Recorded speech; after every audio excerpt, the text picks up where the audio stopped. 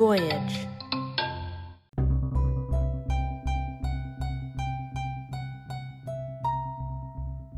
As she recounted last time, Marie, still trapped in the bathroom, had just broken her silence, letting her husband, Damien, know that his attempt to murder her had failed.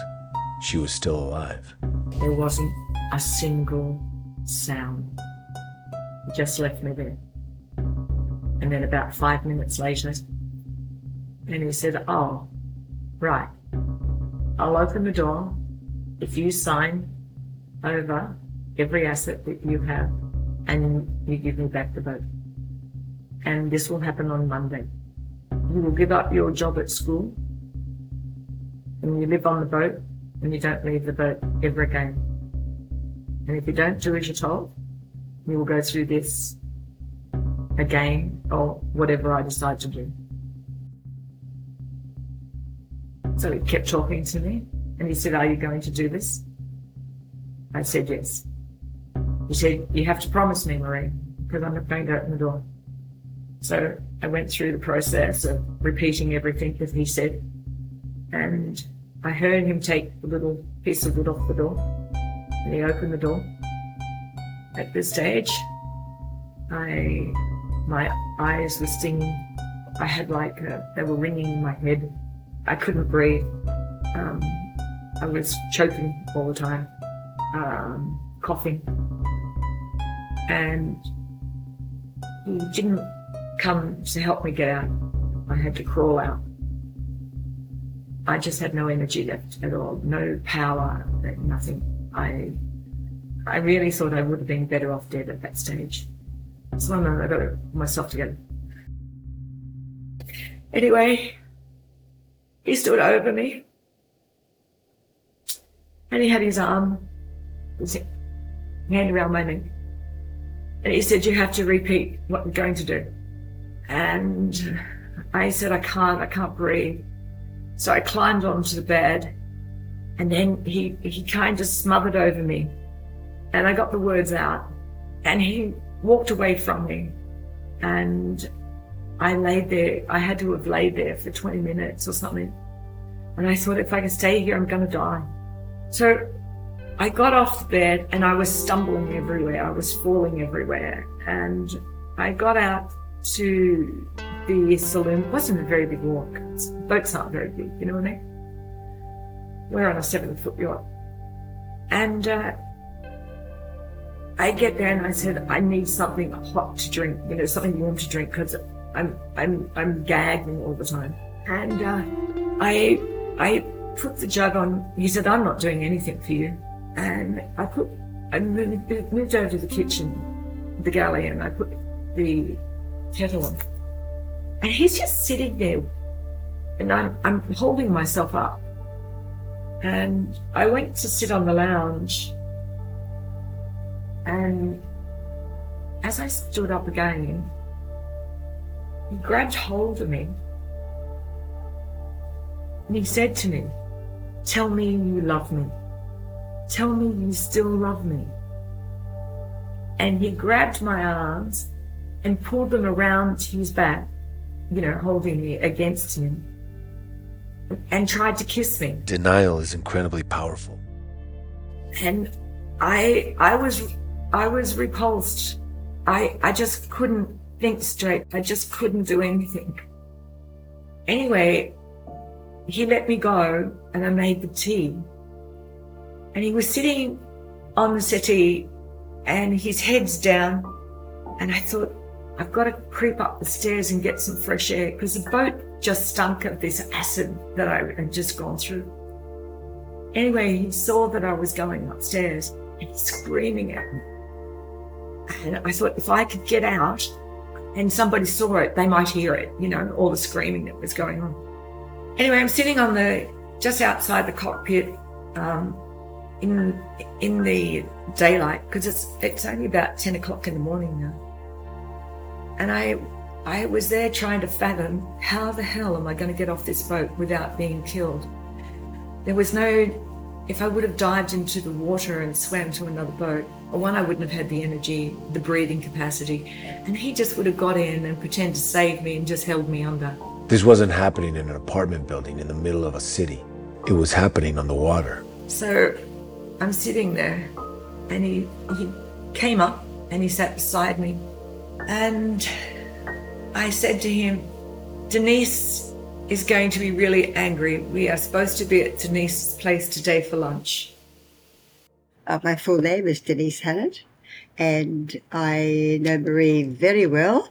I first met her when she came to Vanuatu at the end of 2008, and I spent almost every day with her, sometime during the day or every second day with her. We worked together.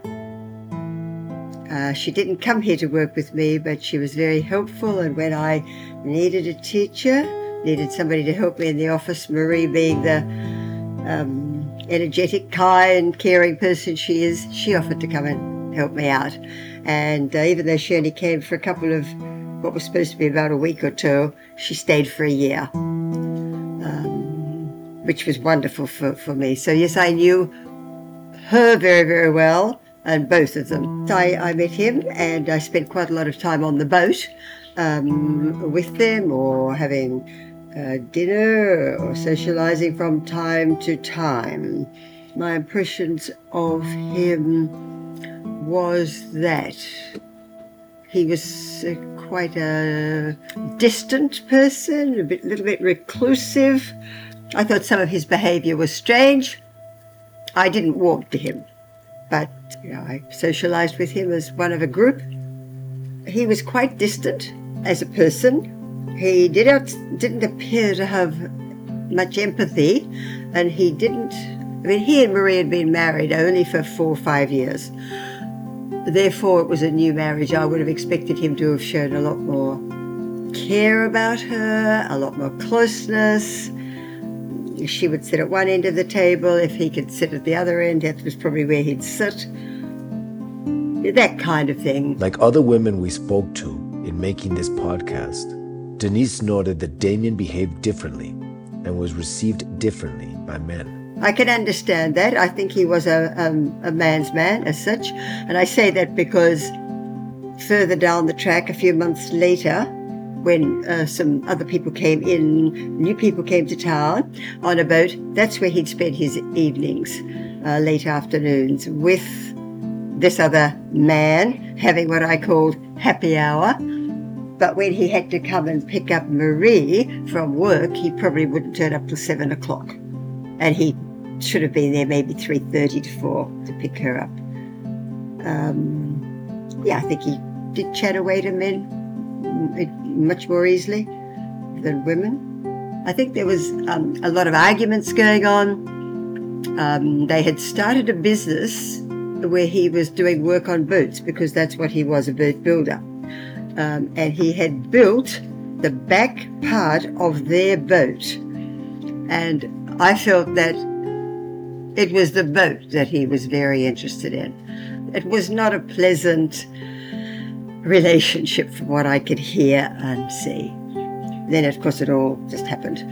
And he attempted to kill her. And it was only that she was to meet me.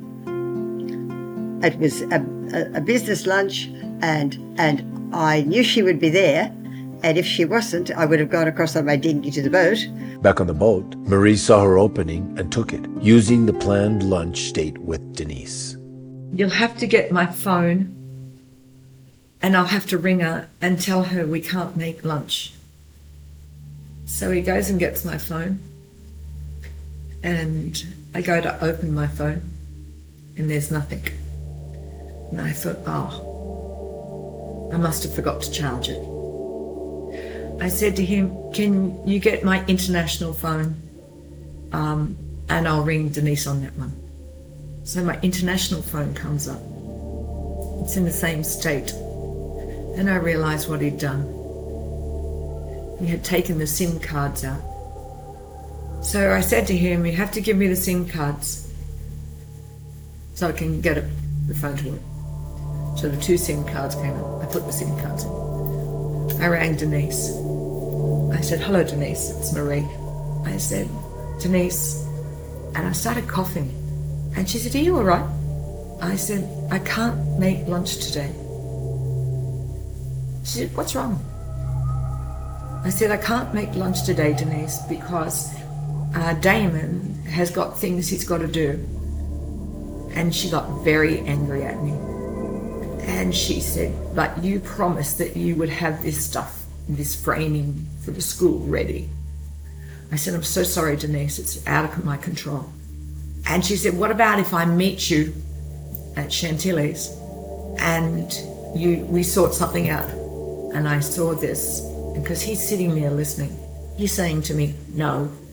And I said, "Look, I'll get Damon to get the dinghy and I will meet you at Chantilly's." So I go and get my handbag.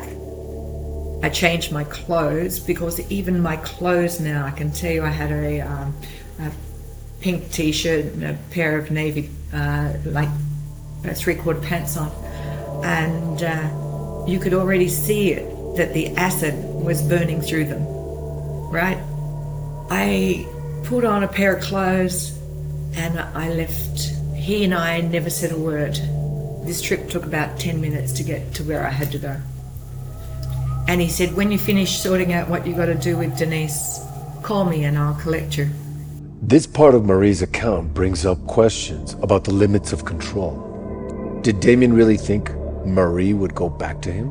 Or did he suspect this might be the last time they'd see each other and allow her to leave anyway?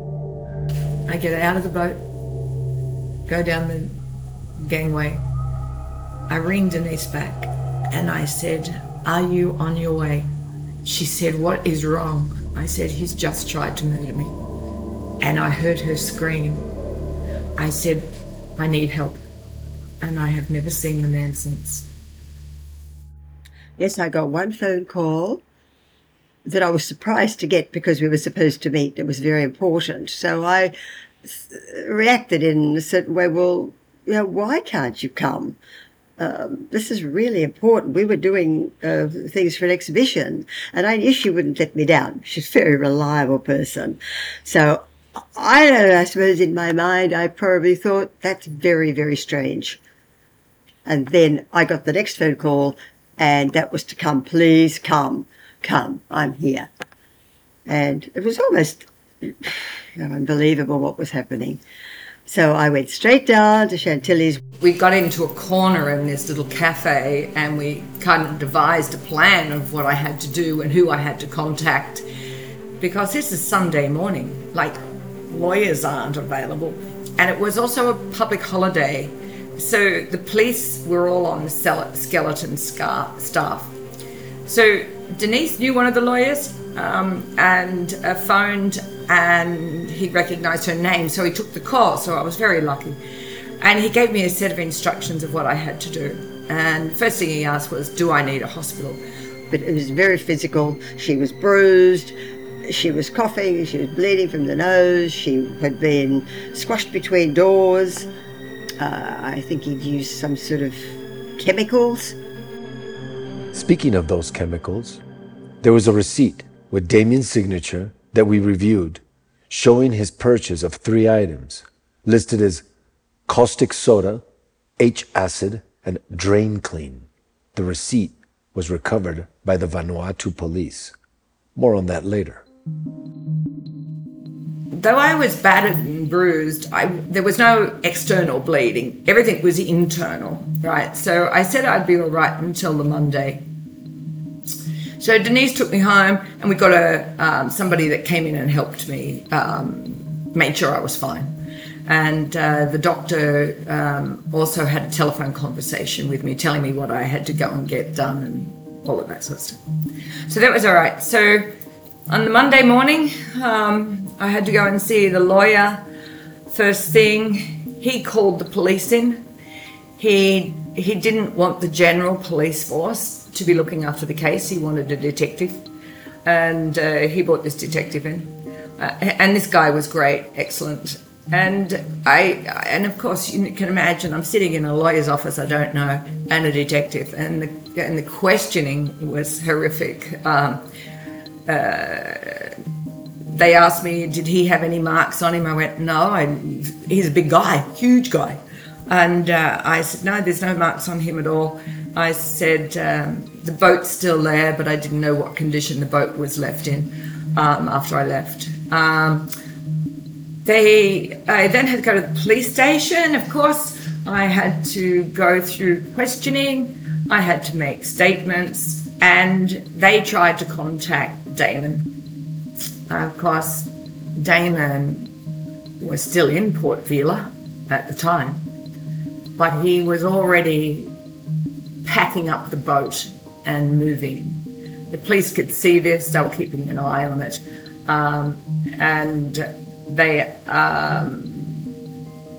every time they went to go and see him, he wasn't there. This went on for a few days, and of course now, after these few days, I start really getting very, very sick because my lungs are permanently scarred.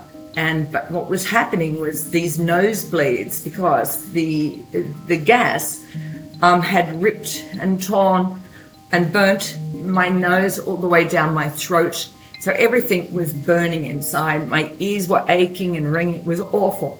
Anyway, that afternoon I ended up at the doctor's and at a hospital and being checked. And they gave me steroids to try and help the healing process. And then the vomiting started because of the poison inside me. It couldn't get out. So I had to have extra treatment for all of that. The emotional and physical stress Marie had been through manifested in her losing so much weight that she was below 50 kilos. That's less than 110 pounds for stateside listeners. The police still couldn't find Damon anywhere. And so this went on for a few days. And for myself during those few days, the police put me in isolation so that he couldn't find me anywhere. And I was sent. Port Vila has two areas to it. They have the Nivan section, and then they have what they call the French quarters. I was put in a home that had security in a French quarter, and I stayed there for probably about a week. The police checked on me every single day and every night. Came in to see if I was okay, recording the health issues, all of that sort of stuff. Anyway, on the night of the 8th at midnight, I get a text message from Damon to say he had gone. He was on the midnight flight. The arrest warrant lists the date of the offense as the 1st of August. So what Marie's referring to here would be about a week later. All right. So I rang the police, but they couldn't do anything. It was pretty disturbing, actually, because then I now at midnight, I'm now back at the police station, now having to record and have this text message taken as evidence of him fleeing, knowing that he was actually wanted. The police needed to talk to him about this. With that, I was back at the lawyer's office. They now knew he had gone to New Zealand. He wouldn't still take any calls. When I realised what he was doing, he went and got a boat qualification, which only took a day or two while he was in Auckland. And then immediately he was going back to his lover's place down in a place called Akaroa. That was all too easy to work out what was actually going on. So I was able to give the police this lady's name, all right? And they started calling her. And I also wrote to a detective who had I had words with regarding Damon's problems, right? And he just sort of said, sorry, the New Zealand Police Department can't help in any way, shape or form. Then the police were talking to the New Zealand police, and Damon did take a call. But the lady he was with realised that the severity that this guy was under.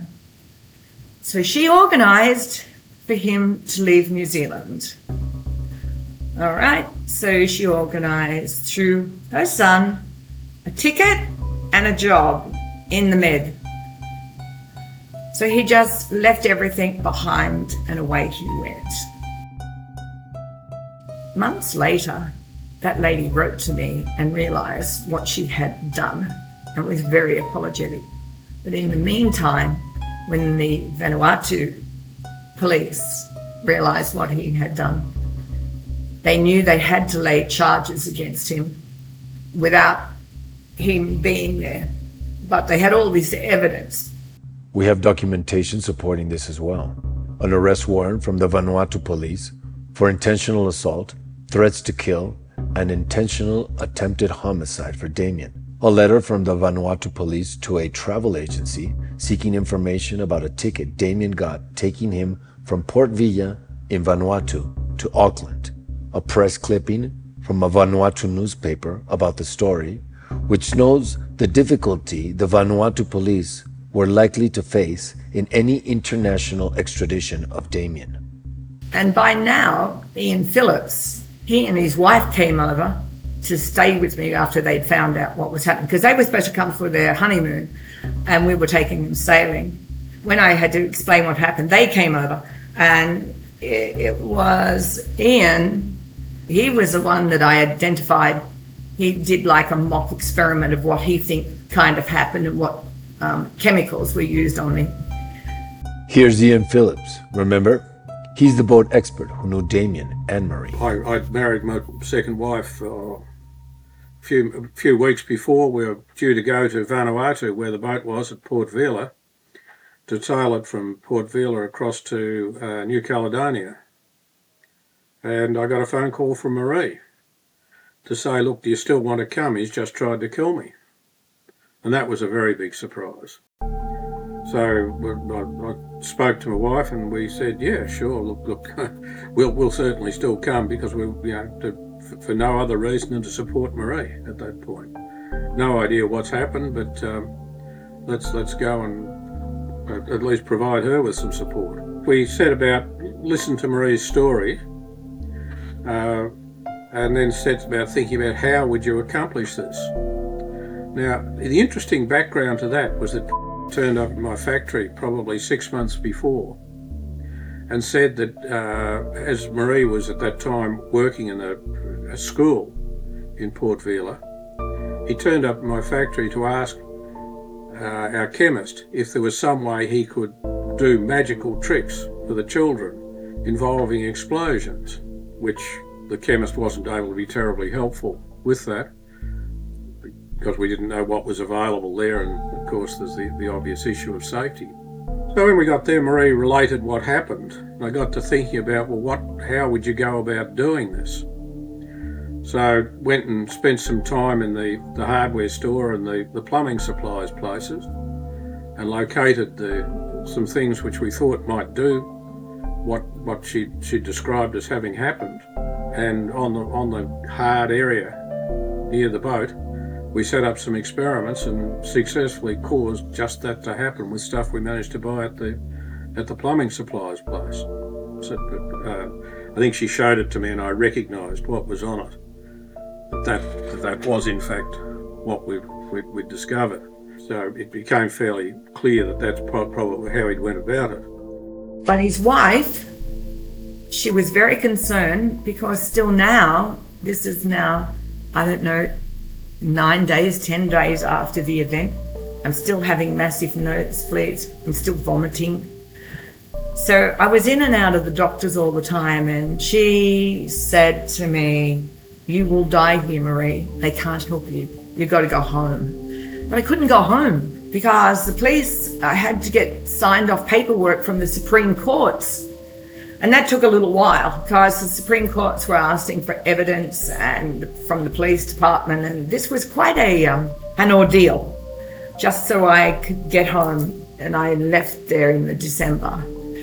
When I left, due to all this illness that I had, I weighed under 50 kilos. I was skeletal. So Ian's wife was working with me all the time, setting up what was going to happen for me for when I got home. I first went home and saw my mum and dad to let them know I was going to live, but I was having these horrific nightmares. It was awful. It was like he was in the room with me every night and was trying a new way to get to me. And they put me back under medication again. Not medication where I was knocked out, but to calm me down so I could start getting through this. And this is when the psychologist was working with me, and I was being treated like a Vietnam vet. But in the meantime, every week when I was home and trying to get well, I had the Vanuatu police, I had the lawyers, I had the courts, I had a judge, all wanting to talk, work with me and try and get stuff done. I was able to get a job, which I was thrilled about. And so the job actually was very therapeutic for me. Like, I was back in society, but I was doing stuff that I knew I could do. So yeah, that kind of went on for quite some time. For most of 10 years, I've actually known where Damon is. All right, I've had people that have had trackers. I knew what country he was in. And the Vanuatu police had all this in detail, but they couldn't do anything because Vanuatu didn't have Interpol. So it was only if Damon was ever going to go back into Vanuatu was he ever going to be arrested, which I think is the craziest laws that I've actually had to live with in my entire life.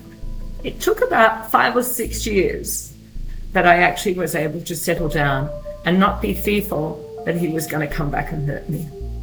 How do you work with a country such as New Zealand and Australia that help a country like Vanuatu, and the three of them won't talk together? And this, in my case, this guy has passports in both of those countries, New Zealand and Australia, or did, and the crime happens in Vanuatu. I do not understand the legal system, and sometimes I think it's grossly unfair. That's right. Damien is still very much out there. At the end of the day, it's very unlikely Damien will ever face any punishment for his crime, unless he voluntarily decides to return to Vanuatu and turn himself in. Committing the crime in a small country without massive police resources or strong extradition capabilities means that Damien, quite simply, got away with it. He's not hiding. He is active on social media, and he can certainly claim his innocence, which he's done in communications to Marie and others. What he left behind was a terribly wounded Marie, physically, emotionally, and financially. As for the boat, the El Karim, the boat stayed in Vanuatu, in Port Vila. He had wired the boat up while I was off the boat, while I was going through all of this stuff. He had wired the boat up that when the engine was going to be put on, the batteries would explode and blow a hole in the boat. Now, this came about when they brought the engineers in to make sure that there was nothing there that was going to harm me. There were 2 engineers. They turned the engine on. The guy who was in the saloon screamed out, "Turn it off, turn it off, turn it off now, we're going to be blown up." They turned the boat off, right? And they're ripping out the seats, and there's all this smoke coming out of the battery. So he still wasn't happy that he had beat the hell out of me, gassed me. He was still having another go. Now, that piece of evidence also was put to the courts because they could see what, and they took photos of what he had done. He had taken all the acid out of the battery so that they explode. I don't know the technical term for it, but that's what was going to happen. And the engineers were so angry, so angry, because it could have been them, not me, because I wasn't allowed on.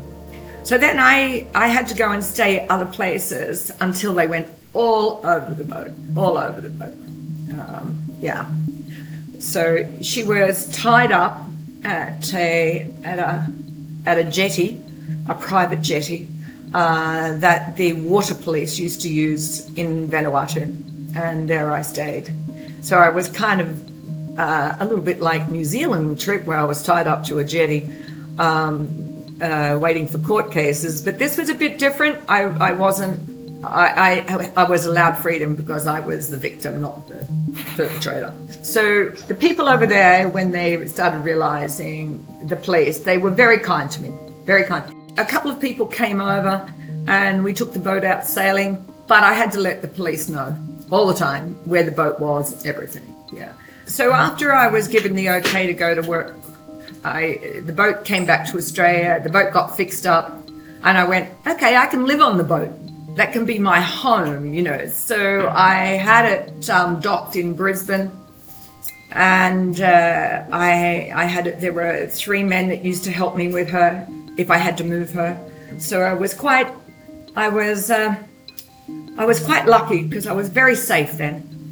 Proving once again the sheer audacity Damien had. Despite being wanted for Marie's attempted murder in Vanuatu, he was not deterred from trying to sue her once again in New Zealand. I had to relive all this all over again in 2014, just when I was getting stronger. And this battle went on for 6 months. And this was just yet another court battle that I had to win. And I did win it, because I hadn't done anything wrong. And the judges in New Zealand actually saw all the warrants for his arrest. They saw all the original paperwork from the other 2 court cases.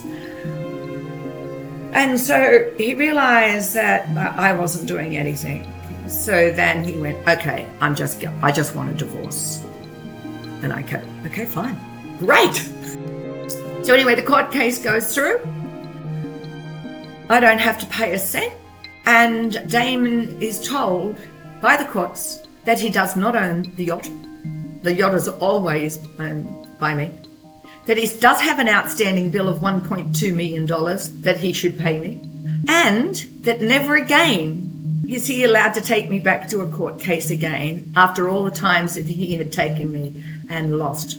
Now, there's a special name. It's not harassment, but it's a special word that the courts use that is wasting the judge's time, wasting the lawyer's time and all of that. I can't remember the exact word, but that's what they told him. He was never allowed to do it again. It's called vexatious litigation. So the divorce just went through very quietly and it was all done. So yeah, it was fine. And I haven't heard from him since. And I think that was the part that I needed, that you can't take me back to court anymore. You just can't. So it was tough. That took me a few months to get over. It seemed to finally be over. Life went on for Marie. I then met my new partner, and he's in the medical profession. So he was wonderful to me because I had to explain everything to him as to why I'm not the free loving person that I used to be. Even though I'm a happy person, I was a very different person in those days. After going through an event like this, and I think most victims would say this, something in your life internally does change. And I know that sounds a bit weird. I'm still afraid of the dark. I know that's a ridiculous thing to say. And if a man comes up and I don't know him and touches me, I go into a state of shock. That still happens today. It's still the anxiety that I live with. So I now have a job still in financial services. And the irony of it all is the head office is in Christchurch, New Zealand.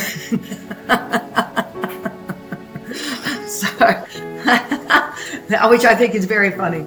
So here I have to go back to New Zealand for meetings and everything. But they're great people.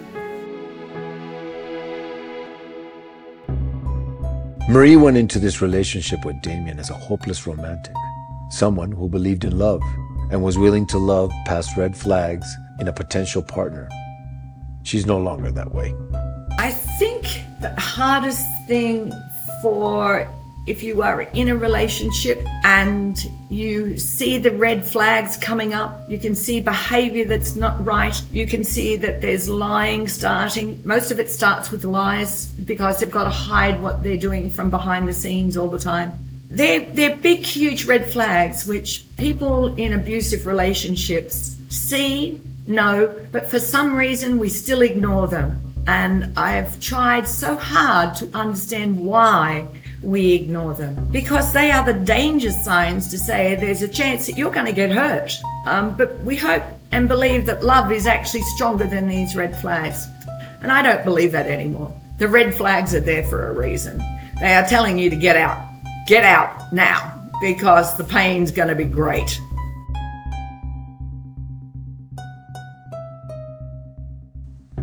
Dead in the Water is a production of Voyage Media.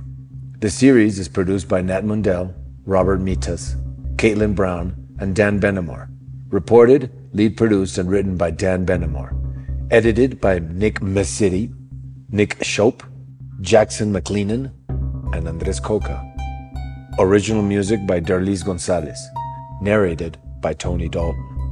If you're enjoying the show, please leave us a 5-star review on Apple Podcast or anywhere you're listening, and subscribe now for future episodes.